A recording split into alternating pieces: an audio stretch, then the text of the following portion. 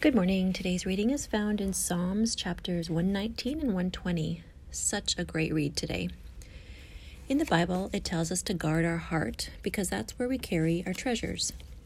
We can hide what's in our heart from other people, but not from the one who created us, including our heart's treasures and deepest desires. God is omniscient. He knows our heart better than we do. And, as Christians, He wants us to hold Him in our heart as one of our most valuable treasures, and as such be doers of His word. The devotional says, we've been saved and appointed as His children. We have God's promises that are written in the Bible to lean on and to cling to when we need. God's word is meant to be a guide to follow. Darkness of the world around us can permeate our human heart, but God's word and His promises shine bright, not just for us, but for others to see also.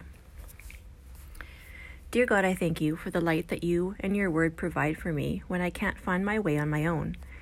Thank You, too, for showing me the difference between guarding my heart that carries my treasures by way of protecting versus guarding by way of putting up a wall. I never want to revert back to fear-based responses that don't serve me.